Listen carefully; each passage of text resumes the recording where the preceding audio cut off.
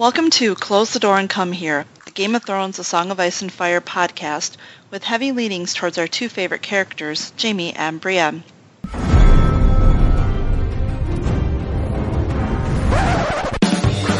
was a bear, all black and brown and covered in hair. From there to here, from here to there, the bear, the maiden fair.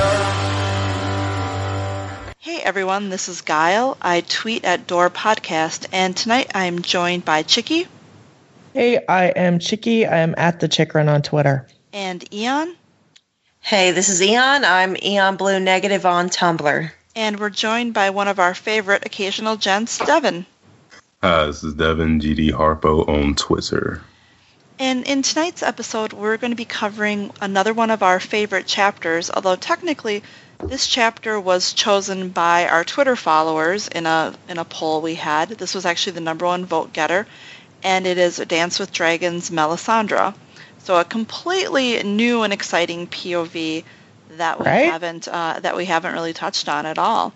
Yeah, this is definitely somewhere we've never been before. Yeah. And obviously our standard spoiler warnings and trigger warnings. Although I think we're cool. Trigger warning. One never knows. One never knows. This is true. You never know where it might lead us. So.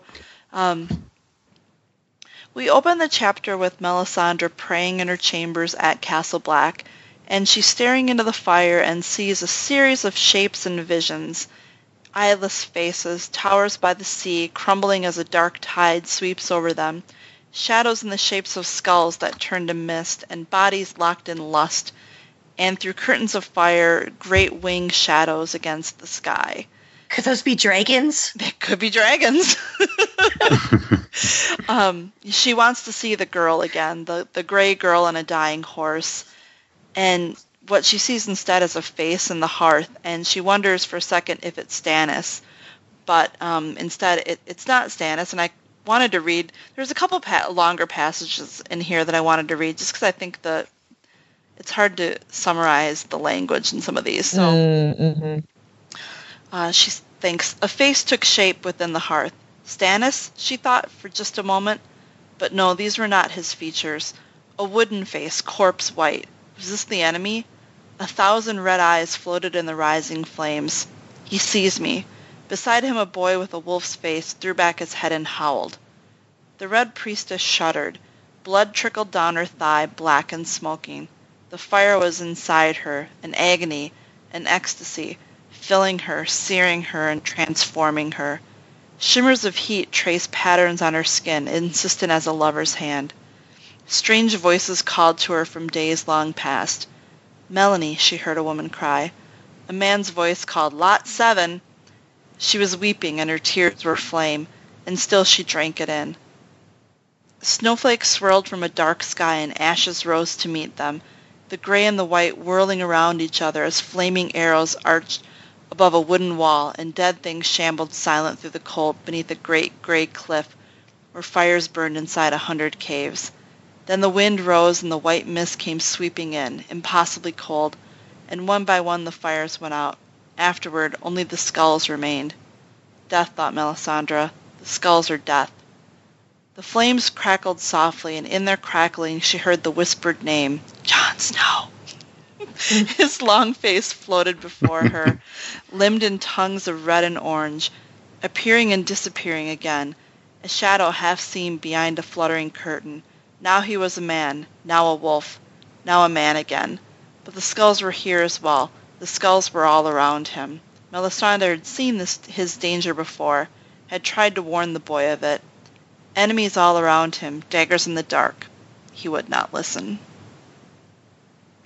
So there's a lot going on here. There is a lot going on there. Was there anything that really stood out to any of you?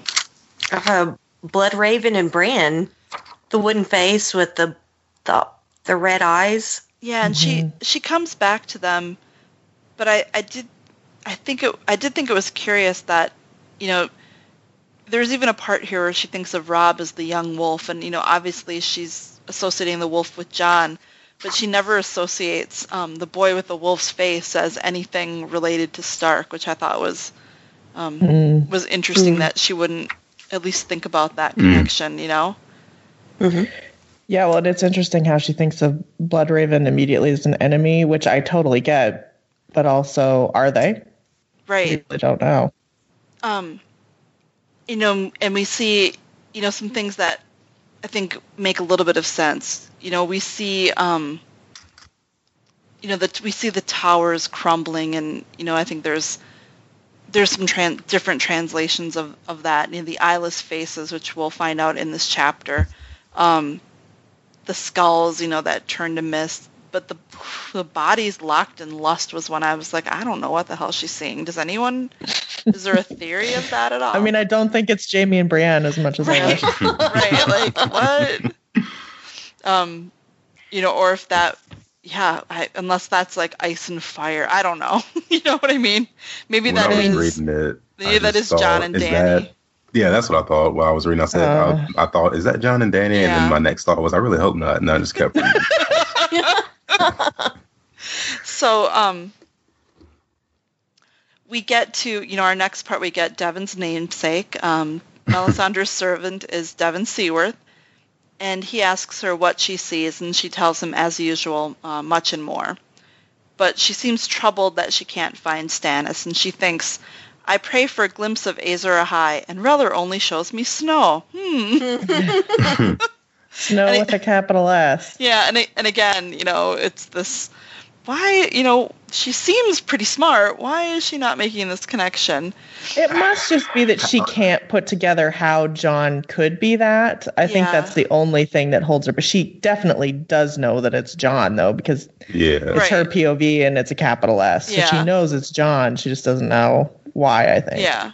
Just how much she believes in Stannis is, like, that caught me a little bit off guard. Like, I wasn't remembering, like, how much she actually believed what, you know, they were doing. Like, she fully believes that Stannis is the guy. And she's a little bit blind, you know, you know, I think you will get into some of it, how her blindness is, you know, really, she's like the little finger of Reller in some ways, I think. Yeah, but you know, I have to say, I remember this when I read it, because of course, you know, I'm sure you guys can imagine the first time I read Dance, like every goddamn new POV character, I just wanted to throw the fucking book. But it is interesting what he shows you, because she's been such an enigmatic character up to this point, and you know, you kind of question, you know, how much actual magic she's doing and everything, and it's like with this, you're like, shit, there is real magic here. There is, but at the same time, it's like almost scary how little she actually understands what she's seeing. Yeah. Yeah. So she asks Devon to get her a drink, and you know, she thinks that this is kind of the sweet part. I think this is the part that endears in this POV, that endears people to her the most. And you know, she thinks about how Devon is half in love with her, but you know, he's still not happy to be there. And that he was Stannis' squire, and you know, he naturally wanted to go to battle with Stannis, but Melisandre kept him behind for Davos' sake. And you know, neither of them would appreciate her gesture, but her flames have shown her that Davos is true, and she doesn't think that he should lose another son. And you know, she thinks Devon is safer here than he would be with Stannis. And you know, having read Ash's chapters, you know, he probably is. Probably true. Yeah. Definitely. But yeah, funny that, not funny, but just, you know, it's sweet that, you know, she kind of, you know, it's sweet that she is doing this for Davos, and that it shows some humanity. These human emotions. I mean, I'm not saying she's not still a total asshole. She is, but you know, I mean, like clearly she's not completely devoid of, you know, human emotion and empathy, quite frankly.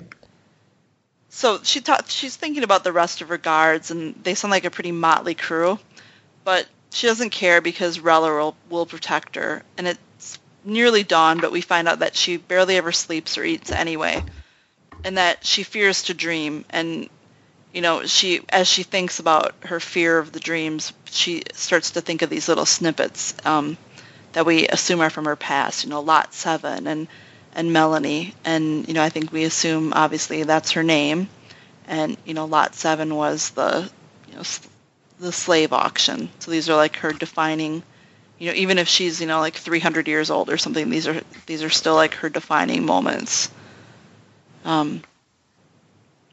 She knows that beyond the wall, the enemy is getting stronger, and she wonders if it was his face she saw in the flame. This is the great other. But then she thinks that it can't be, that he be more frightening. But she's sure that the wooden man and the wolf boy must be his servants. Mm-hmm. There's an interesting analysis about how, her thinking is very black and white, that if they're not servants of R'hllor, they are the enemy. There's no sense that there might be other forces that have the same goals as she does. Not necessarily saying that Bran and Bloodraven do. I don't know that we know that yet. Yeah, but they're definitely not working for the other. Yeah, the other, right? Right. I mean, we have the Whites gathered around the cave. The Whites trying to prevent Bran from getting to the cave. We have all of these, and we have all these incidents that would make you believe that no, they are absolutely not. They're not doing the great other's work, at least at this point. But she definitely sees you as either for or against. I mean, Davos is kind of like one of the, and Jon for that matter, are kind of one of the exceptions. But I think part of her probably assumes that, if they see her as being more and more right, they'll come around, more or less, I feel like. She's like, yeah, she'll use Jon Snow, but part of her, I think, assumes that he'll come around to her. I assume that's because that's the type of thing that has worked with people like Stannis in the past. I mean, I assume that's why Stannis believes in her, is just because, results. Right. Yeah, she talks about that and how, particularly that Jon and Stannis are more alike than either of them would care to admit, and that what worked for Stannis will probably work for Jon. It's interesting. We'll get into, how she's talking about her powers, but, when she's thinking about Jon Snow, he thinks, he's not going to come to her. He knows better than to come to her like a supplicant. But then, she thinks that he's foolish to still be living in the armory, and that, the trappings of power are part of power. And there's a few things where she's really politically savvy, and a lot of her worth, in this position seems to come from just political savvy that has nothing to do with magic. She's just been around the block a little bit. She kind of gets it a bit. She's quite clever, and you take away all of the magic, and she kind of makes a pretty solid advisor in some ways. Yeah, well, it makes you wonder how many other powerful people she's been around before she got to Westeros. I mean, clearly she has a pretty clear understanding of that. And, there's so many things we still don't know, what the show did, showing her to be basically ancient and just, using a glamour. I think we can assume there is a glamour, but we don't know how old she actually is, or how, she could have lived through many rulers, and, it sounds like she's pretty high up in whatever the R'hllor clerical order. So, I mean, I don't know, it's interesting. It's interesting how many hints George gives you about what her past might be, and how they're about her more vulnerable past than they are about possibly her other leadership true. past. We don't find anything, which would be interesting if he was going to write fake histories. It would have been kind of fun. To have a little Easter egg of Melisandre in some of the fake histories that he's put out. That would have been just even a little hint of a red woman 150 years ago would have been kind of fun. It would have been interesting, George. So if Melisandre's in Blood of Fire, would you read it? I pretty much resisted reading it, but I almost bought it today. I saw it in Target when I was in there and walked by it. Yeah, I saw it at Barnes and Nobles the other day and glared and walked away. Yeah, did you guys see did you see George's post today that it was, the #1 bestseller, which big surprise, of course it was. Yeah. And you weak fools. We won't Who's enabling him? We won't get wins today or tomorrow or next week, but wins is coming, which I was laughing because people are like, so next week in a day. Sure. Oh God, There's a lot of optimism, which I don't understand. People are People really want what they want. Yeah. So Mel sends Devin to get her some food, and while he's away, she checks her pockets for all of her powders, and she thinks that she doesn't really need them at the wall because she's more powerful at the wall, and her spells are basically good enough, but the powders make her tricks seem more magical, which is again like that mixture of political and like just practical savvy along with like actual magic. And it seems like in the past or at some points maybe she has more or less relied on some of the tricks, and now she doesn't really need to she doesn't need that. She's pretty damn powerful on her own. And then next in the door, and again this is one of those chapters where basically like for the most part people just come into the room and the character's just standing there. It's like her office hours for a little bit of it. Yeah. Which I can appreciate. Is that you, Jan? Yes. You're blowing up over there. Sorry.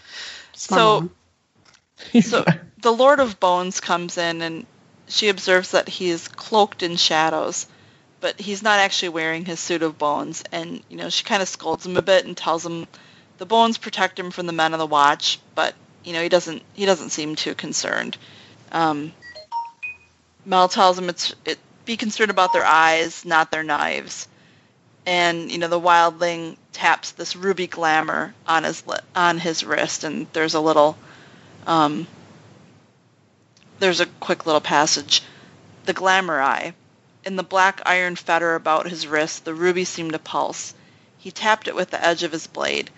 The steel made a faint click against the stone. I feel it when I sleep, warm against my skin, even through the iron, soft as a woman's kiss, your kiss.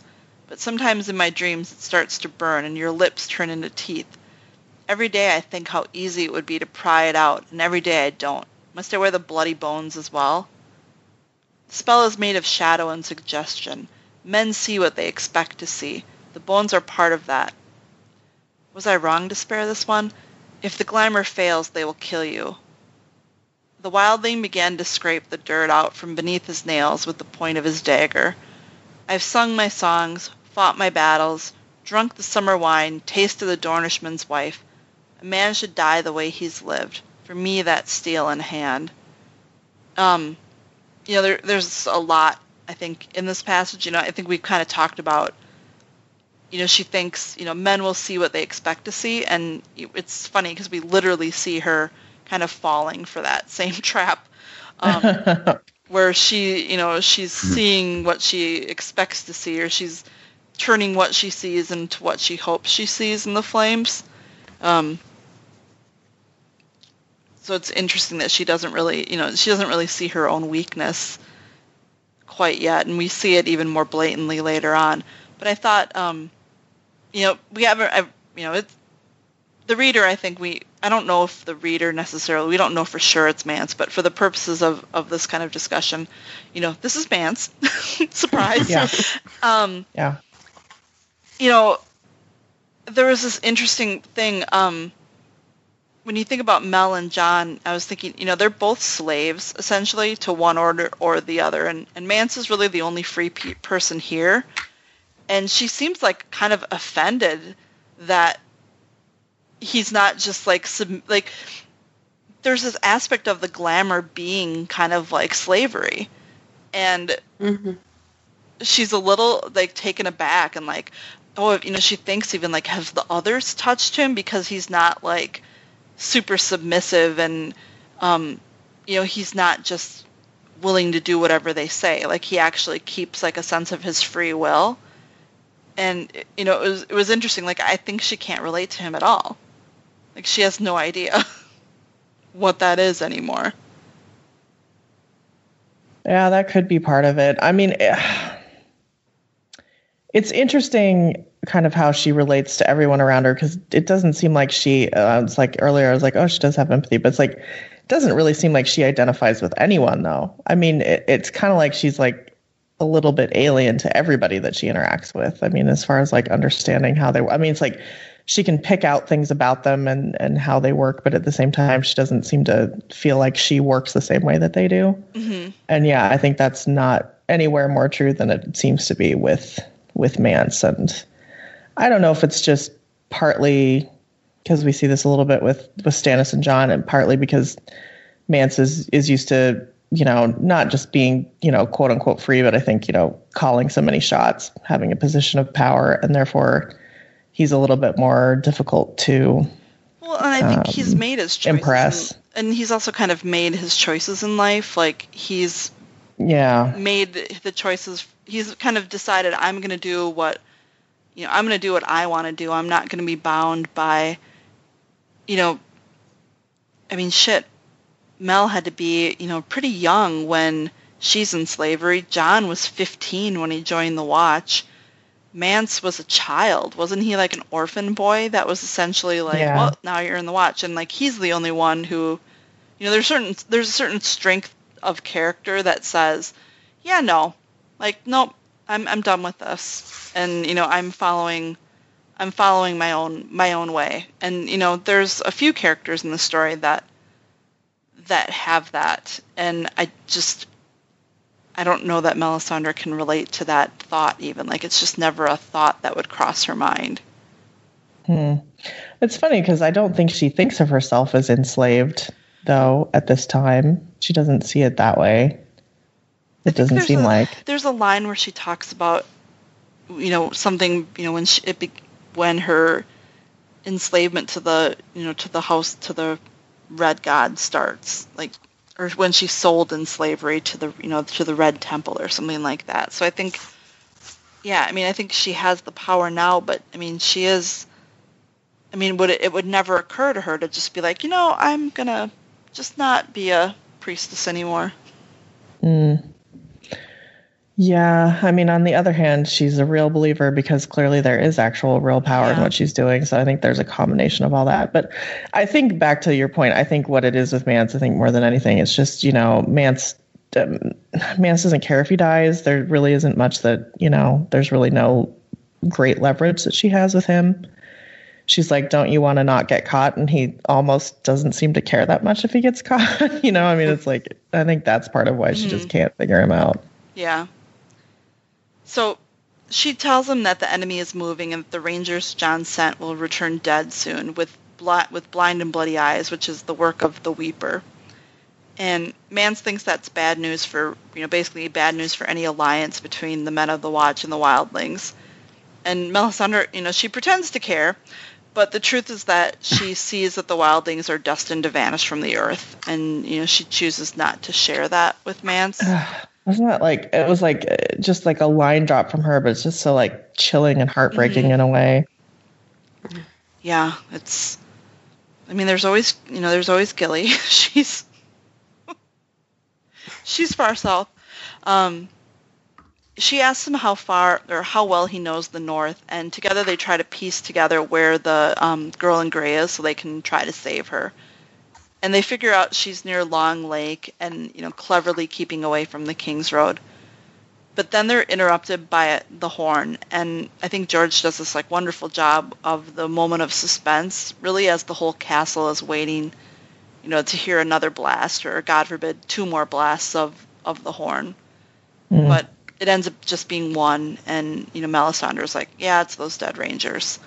So she leaves Mance in her chambers and goes to the tunnel under the wall to the other side, where the men are gathered around 3 spears, and upon each is impaled a severed head. And it's Blackjack Bulwer, Harry Hal, and Garth Greyfeather. And Dolorous Edd has this great line.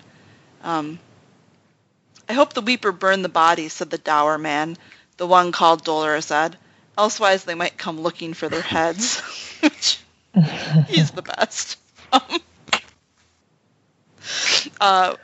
Bowen Marsh starts complaining to Jon that they should have never sent out Rangers, and Jon warns him that this is not the time or place to say that. So it's like a little interesting bit of foreshadowing about his discontentment and betrayal. And then Jon asks Melisandre to walk with him back, and they walk back through the wall. And it was this little funny bit where she starts walking deliberately slow, and where she walks, the ice will begin to melt, and she just wants to make sure everyone notices. So, way to put on a show by her. John asks her if she knows what's happened to the rest of the Rangers, but she doesn't know. She tells him about the vision she saw of the towers, and she makes this assumption that it's Eastwatch, although, she knows it's the towers, and she's been there, and she knows the towers in her fire aren't the same, but she's just kind of saying this to please John, which is really, really interesting. Again, she's kind of breaking her own rules here. This is like the most unsettling thing about this, how it's like, it's not that she doesn't know something, because she does. It's just, she just is like the willingness that she has to just guess. Mm-hmm. And like, sometimes they aren't even the most educated guesses. Yeah. Like she's just, it's kind of confident lazy about what she's guessing. And she's just like, yeah. Yeah. Sure. I don't know. For some reason, it really pisses me off that she will just kind of wing this shit. And I don't know why it bothers. I think it's because she actually does have power. Yeah. And then I feel like she's just really irresponsible with it. Because I think, isn't the most popular interpretation that it's like the Citadel that she's seeing? Or like something in... Is that it? I have no clue. The Citadel, or like something in the Reach, like wherever the high towers are. Like the family, not the that she's. Well, that would be the Citadel. Yeah. I don't know. I've never, I don't know that I've ever dark tide looked into it like much. She's seeing like urine, basically. Yeah. Oh, clearly it's Euron. Yeah. Clearly it's the Ironborn. But yeah, I don't know. I've never looked too much into like much about her visions. Like pretty much everything in Dance, I've just kind of ignored a lot of it. But yeah, I mean, like, I don't know why it couldn't be. Yet again, though, I mean, it's like, if your goal is to like gain yourself some credibility, why not like take a minute or two and really think it through? And like, you can put John off. I've seen something, I'm investigating, kind of lead him along. Oh, yeah, that is funny because... And then she's just like, yeah, Eastwatch. Yeah, sure. I'm sure that won't have any implications. Like, the towers this time were different from last time, but you know what? Eastwatch, sure.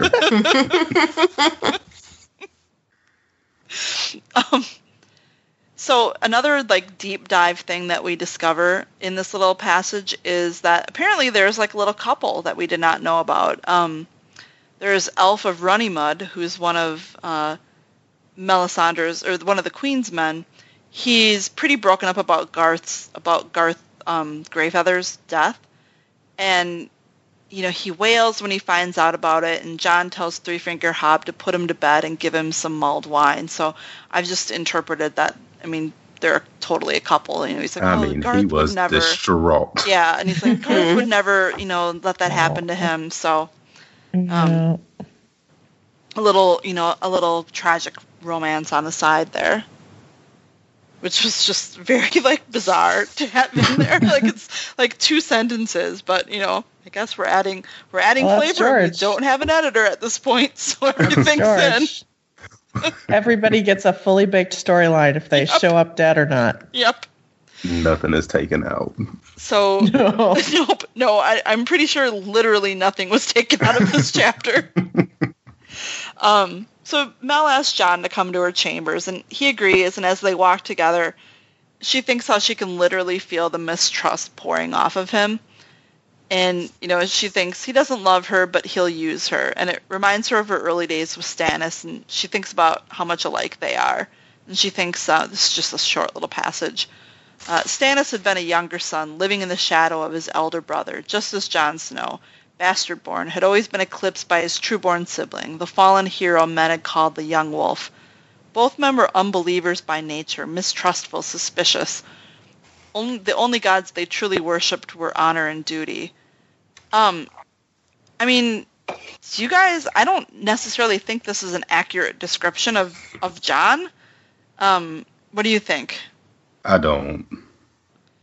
Like it's this Stannis, yes. Yeah. Jon, not so much. I feel like Jon is a believer by nature. He is trustful, and he's not really particularly suspicious. Well, I think how much of this is just when she's meeting John. I mean, John is becoming, Lord Commander John at this moment, and he's just not really himself outwardly. Yeah. Yeah, it is. I kind of disagree with it too, in a way. I mean, like, he just, I would never have described John as having the same feelings about Rob that would even come close to like Stannis felt about Robert. Robert, yeah, no. Yeah, it just seems like it seems very superficial, and basically, they're both the second kid. They must be exactly alike. I wonder if it's like is this an age thing with her? Like, as she's getting older, she's just kind of getting lazy with her prophecies and with her thoughts. Second child, so this is who he is. Or just like her in general. Like, if she is, a really old woman where she's just like, ugh, yeah, I've seen all this before. I know how this is going to work. And, maybe that's it. Maybe she just doesn't think it matters. Yeah. It could very well be. I mean, there seem to be things she is very interested in, but I mean, I don't know. This whole thing, it's so funny. I'm just sitting here as we're talking about this, and I'm just like, I know why George included this chapter. I know that he wanted to establish, Mel as a POV character going into Winds, and I know that he wanted to make sure that he didn't kill John, and people didn't perceive it as him killing John and then changing his mind when he resurrects him. He wants us all to know that he has the groundwork laid, because he's telling us about this, John is a man and a wolf and a man and, back and forth. But I'm always like, does he want another POV to reveal something new about someone, or, but that just doesn't seem to be the case with her. I don't know. It's just so interesting. I mean, I feel like she's a POV because he needs POV at the wall, and, didn't send Theon there. Yeah. Or anyone else. I'm fine with it. Like, I like Melisandre's chapter. It's interesting in a lot of ways, but again, the frustration, the branching for no good reason. So Melisandre thinks that John hasn't asked about his sister, but then he tells her that, he has no sister, that he put his kin aside when he said his vows, and that he can't help Arya now. And so they finally get to Melisandre's chamber, and the wildling, who John is still seeing as Rattleshirt, is there eating, which he's been eating like a long time, by the way.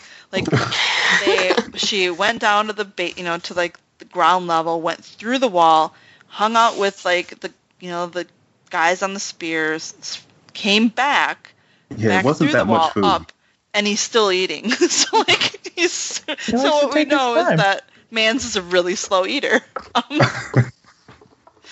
And the bread's still warm. So like, again, like, this is gonna go down into like, the classic Reddit post about how hot the Dothraki must make their soup in order for it to melt gold quick enough for Drogo to pour over Viserys' head.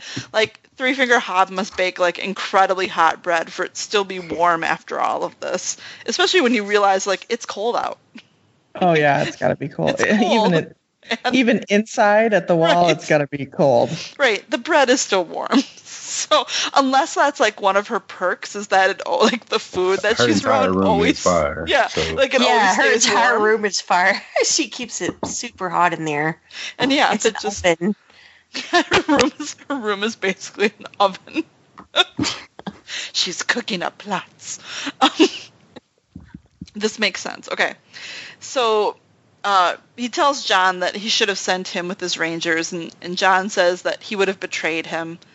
And, quote unquote, Rattleshirt responds by reminding John of his betrayal of Ygritte, which, those are fighting words. Then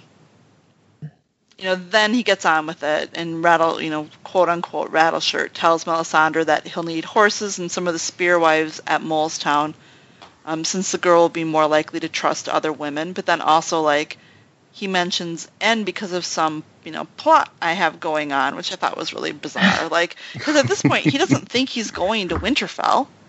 He thinks he's... Does he, though? We don't really know. He's, like, going on, like, by Long Lake looking for a girl on a horse. So it's just, so it's like, that's what I didn't really quite understand. Like, that was bizarre.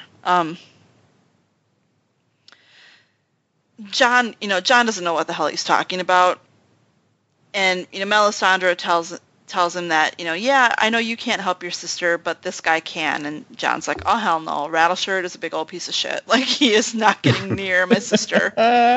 And, that leaves Mel with no choice. She tells Devon to leave, and then she touches the ruby at her neck, and we get this kind of fancy passage here. The sound echoed clearly from the corners of the room and twisted like a worm inside their ears. The wildling heard one word, the crow another. Neither was the word that left her lips.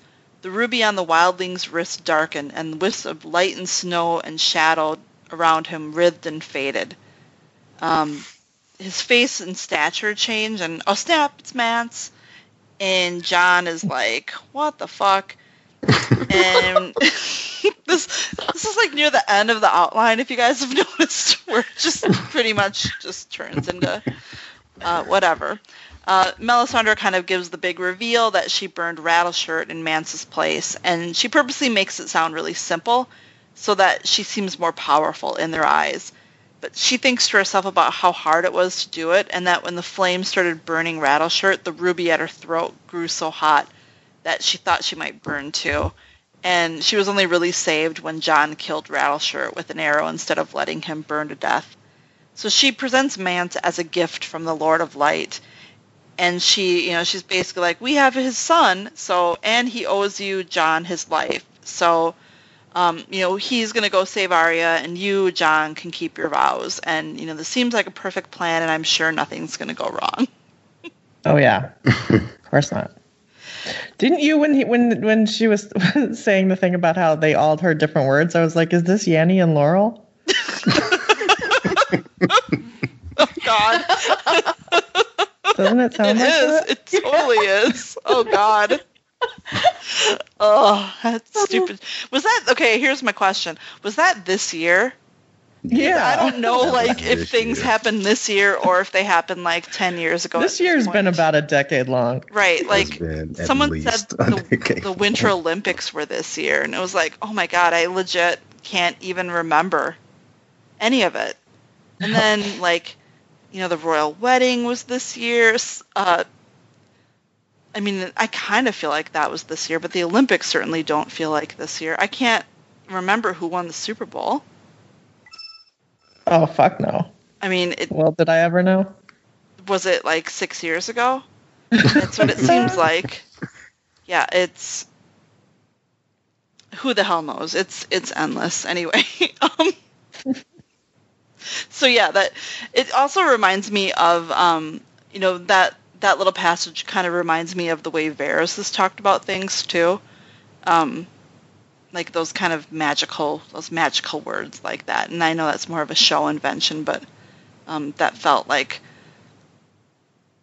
kind of it had that same feel of it to me. So when you read this, if you were gonna, I feel like we've talked about a little bit how Mel doesn't really see things in shades of gray. But, how do you guys see Melisandre after this? Do you see her as more of a white character or more of a black character? I think accepting that, obviously she's really a shade of gray, but, after having read her POV,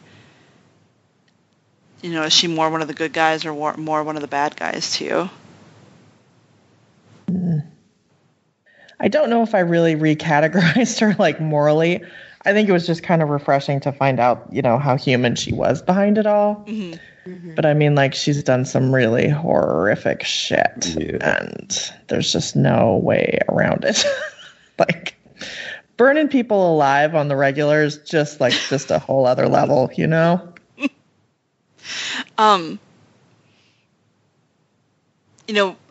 As Jaime fans, we've obviously talked about the characters that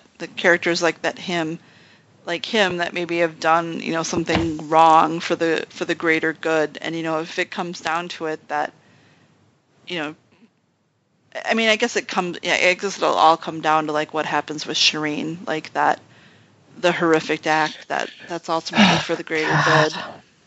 See, sometimes I'm glad we're never going to see wins. And it's when you say things like that, I just don't even want to know in so many ways. Do you think that, just a question about Winds. You know, do you think that John's going to be, quote, dead for most of the book? Because I kind of feel like he is. Because I don't know what he does if he's not. I mean, knowing George, yes. Should he Yeah. be to get the series done? No. No. Yeah, exactly. He should be dead like 2 chapters. Yeah, like maybe But he will probably 20% be dead of the book. until the epilogue. Oh yeah, Although I probably. suppose he probably has to be alive before, if we think the wall falls, he probably has to be like fully alive before that happens. Oh, unless like maybe he's better off in like wolf state at that point. Yeah, they could just drag his frozen corpse behind him as they run away from the wall. Right. Oh, I forgot that he has his corpse. I was just thinking that he was literally turning into the wolf. I kind of Into the forgot that wolf. they were 2 different like physical things. If Like a weekend at Bernie's, but the wolf like carrying him. Yeah, the Bernie. Oh, Jesus Christ. Happens hilarious. again. Somewhere But, D&D are like, we told you. if she's as powerful as this chapter has hinted at, he shouldn't be dead long at all. Right. Like, she should immediately be able to bring him back. But she's never brought anyone back, right? Like, Oh yeah, she hadn't done that. or that we know of, I guess. You know, who knows Yeah. in her past if she has. But yeah, it's not something we've If seen her do. Thoros can do it, surely. Right. Well, he's pretty shocked by it, though. Well, and Barrick does it, you And know. Barry, yeah. I just, yeah. God. So this is, you know, I probably think I've talked about this before. It's like, I love the fantasy genre, but I actually hate magic. One of the things I like about A Song of Ice and Fire is how muted the magic was for the first few books. I think that was one of the reasons that I really liked it. And so, yeah, this is why as we get into dance, I get more and more kind of pissed off. Well, 'cause fucking you hate want, magic. It's cheating. I fucking Right. hate it. You want to have consequence. You know, you want to have like actual real consequences for things. Yeah, and I want to have people not be overpowered and shit. You know. Yeah. Yeah. Especially in a world that Danny. was set up where overt magic wasn't really a thing. Yeah. And what's funny about it is I think George was leaning that way and was kind of pushed back toward magic, and it's just like, ugh. Well, and it's weird when you have characters, you have, characters that clearly have magic, magical animals or magical powers, and, eventually pitting them against characters that have none. And, it's just, it's not really particularly interesting to, it's not interesting. It's like, I know the show was praised for the episode where Jaime had the Lannister forces against the dragon, but like, that's not really a interesting fight. Like A no. a dude on a horse against in a... no world Yeah, like... Oh, yeah. would they ever get out alive. Right, like, where's No. But yeah, let's just jump into this river with all of our Yeah. hormone Oh, God. because that's plausible. Or even, our like some of our other characters that we've met, like the, like the Ashas of the world, like, there's, she doesn't have any special, she doesn't have any special powers or special magic, or neither does Brienne, or really neither does Sansa at this moment. And it's interesting because it feels like those are some of the characters being set up to be important after whatever happens, and yet it's hard. It's like, how are they part of what happens? What happens? Yeah. Yeah, when like if it's very clear the characters that will be like the Brands and Yeah. even John on some level, but yeah, and Danny of course. But Well, I mean, I guess Jaime and Brienne potentially have have a magic sword, but sword, yeah. against everything that seems like an awful puny weapon. Goddamn magic. We'll find out. You're a wizard, Jaime. I'm a what? Oh, God. It'll be amazing. God, I'm beginning to get just more and more like, maybe we should just be thankful we'll never read Winds. I mean, maybe it's a good thing. Maybe that's it. Maybe that's where I'm at now. Maybe it's okay. Maybe it's good. It's just, yeah, you've come to like acceptance, basically. I've reached nirvana Yeah. with this. I haven't. I really haven't. So, we did get. So, do we? I know we have a piece of mail, Ian. If we want to get into that. Yeah, we got one on Tumblr from Theon Grey King. And it says, "Hello, ladies, and maybe a gin or two. I'm really enjoying the favorite chapter episodes. I just wanted to say that Knights of the Kingsguard can and have been hands of the king before Cersei wanting Jaime to be hand was not that weird. Sir Criston Cole is the most infamous example. He was hand to Aegon too, just two awful dudes being awful together." Love you, ladies. Keep up the good work. Now, if you don't want Fire and Blood, spoilers, stop reading now. But I have discovered something that probably means nothing to anyone else in the fandom but a daughter of the Evenstar of Tarth married into House Harlow. And now all I can think about is that Asha and Brienne are related, and that makes me very happy for some reason. Me super happy too. Yeah, I hadn't heard that yet. Yeah, I knew that. I knew that there was the thing about the Evenstar having triplet daughters. But I heard the triplet thing. What houses they married into. So that's awesome. That is kind of awesome. I feel like there are certain houses that George obviously really likes. Whether that means like they're all killed or not is an entirely different thing. But obviously, I think, House Harlaw is going to be a special favorite of his. A writer doesn't create a character called the Reader if he doesn't like him. Yeah. No. I feel like you're kind of saying this is you might as well just put like a banner on his head. Good guy. He's the one. Cool dude. We also had a request to talk shit about the notes that the script notes that were released from some of the old Game of Thrones episodes. And I think, Chicky, you were especially, you were kind of especially intrigued by the notes for The Lion and the Rose, which is... I was more amused than anything. Yeah, I'm assuming most people know, but yeah, Joanna Robinson has basically been reading like the scripts that, I don't know if it was Benioff or Weiss, one of them has donated to some film school library or something somewhere. And they included in the donation some of George's original scripts. And like, they really changed George's script for, I guess it was season 4. It wasn't episode 2, The Purple Wedding. Yeah.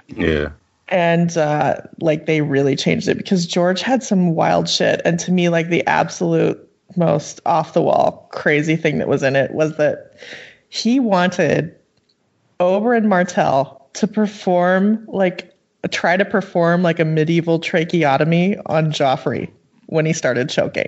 Which, why would he? I don't know. I don't know. And I mean, yeah, he's a maester. He went to school. He might realistically know that, but like, I don't feel like Oberyn would be particularly invested in, in saving Joffrey. Well, we haven't seen any tracheotomies before. I feel like I would be surprised if they even understood how to do that for starters. And just like everything about it was just like so over the top. I was just like, oh my God. I just like can't imagine like Benioff and Weiss's faces when they read that. Like they must have just been like looking at each other going, is he for real with this? I did read that there was originally a little conversation between Tyrion and Jaime where Jaime asks Tyrion to give Sansa to Brienne. Yeah. And then Chicky found like the most disturbing one though, which is the Ramsay dog thing. Yeah, well that was really something. So apparently I think in denial. If I'm remembering correctly, as they presented the episode in the season, it's just entirely the Purple Wedding, right? There aren't any scenes anywhere else. There's other scenes. There are? Oh, yeah, okay. It's mostly the Purple Wedding. George wrote the scene of Theon and Ramsay chasing a girl that it was actually in the first episode of season 4, right? They moved it to the first episode. Yeah, so anyway, George puts in like an aside where he says, definitely feature Ramsay's girls, his hounds, his dogs, because they're going to face off against the Stark direwolves. P.S. Big spoilers here. So, like, natural deduction, if they're going to face off against the Stark direwolves, like, when's that going to happen? Clearly, Ramsay's not about to be killed by Stannis. So Yeah, no, it's wrong. yeah. 100% denial here. Like, that has to be wrong. I mean, why would he write it in? Well, like, what does he mean, the Stark direwolves? Like, Yeah, what the hell? says Is he talking plural. about Nemeria's Plural wolf pack? direwolves. In what world So it has would to be much hounds later. have a chance? Right. Dude, I don't know. Or is Like, this the whole just like thing's some shaggy stupid. dog full-on, like, Get the bullshit? fuck out of here. But my or- thing is, how much longer would Ramsay have to survive in order I mean, for there to even be two Stark direwolves in the same place at the same time? Right. I mean, the like, last book. yeah. That And is- like, Yeah. what's the whole? Asinine. If that's the case, what is the entire point of the Winterfell Right. plot in A Dance with Dragons? Like, it would Fucking no. yeah, I'm just like, because he would what have to win that. right. That is, get out of Well, here. I'm like, what if the fucking pink letter is what it is? I'm like, I don't know. Just like, all right, I'm out. It's just like, I If quit. the pink I give letter up. is what it is, then why wouldn't he have Theon? Jesus Christ, I don't know. I don't know. I don't know any I of like it. that we're like all like equally really upset about this. Like I'm more upset about this, frankly, than I would be if, make sure that Jamie does this because he's going to die in this horrific way. Like, yep. Which might be in there for all we fucking know. Yeah, which, I'd be like, yep, okay, that, makes sense, but this makes no sense to me, and I'm just assuming that he's fucking with them. Well, see, I just was so convinced that the show had created a big bad out of Ramsay that slightly existed, but I was Yeah. like, Ramsay's not going to be this, much at the forefront in the books, but maybe I was fucking wrong about that. I It's mean- feeling like I was. Like, change your mind, George. Like, we know you haven't written the book yet, so it's not too late. So, good God, but don't do that. That just seems, just really, really upsetting. And I just don't know if we can trust anybody with this story, really, really, to be frank with you. I'm not sure. like, not even George R.R. Martin. I don't trust you with this shit anymore. Sorry. It's time to leave it up to the fix. Ugh, okay. Anything else, anyone, before we put this one to bed? Yeah. Oh, Melisandre, when she's talking about the glamour and she's like, the bones remember, the strongest glamours are built yeah. of such things. A dead man's boots, a hank of hair, a bag of finger bones. Yeah. Yeah, She glamour Davos? Yeah, she's clearly talking about Davos, but Yeah. why would Davos be a glamour? That's what I do not know. Well, I maybe meant to like look it up and bags then I of finger forgot. bones are more common than Because everybody has those right. just on their person. I feel like they're not. Well, and don't know. Davos doesn't have his bag of finger bones anymore. Remember, like he Right. lost that. So Yeah, so is she implying that she's got someone somewhere pretending to be Davos because she secretly had the bag? Or And that if she so, still why? has it and is planning on using it later or something. Like, what is That could be. That may very well be. Who even knows? Well, we'll never know. Yeah. I mean, if there's two Davoses, that would be kind of awesome. But I mean, really, Now I can think mean, of we him got, running like, into fake himself and doing Arya. the Spider-Man thing. What'd you say, Devin? Now all I can think of is Davos running into himself and doing the Spider-Man meme.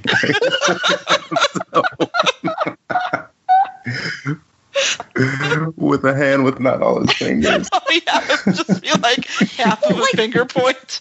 Is this chapter before, like, because I know in this book, this is where Davos goes to see the Manderleys. Yeah. Yeah. And they kind of fake his death. And for a while, you think he's dead. And then he shows Yeah. up. Yeah. Is this like a chapter that's before that?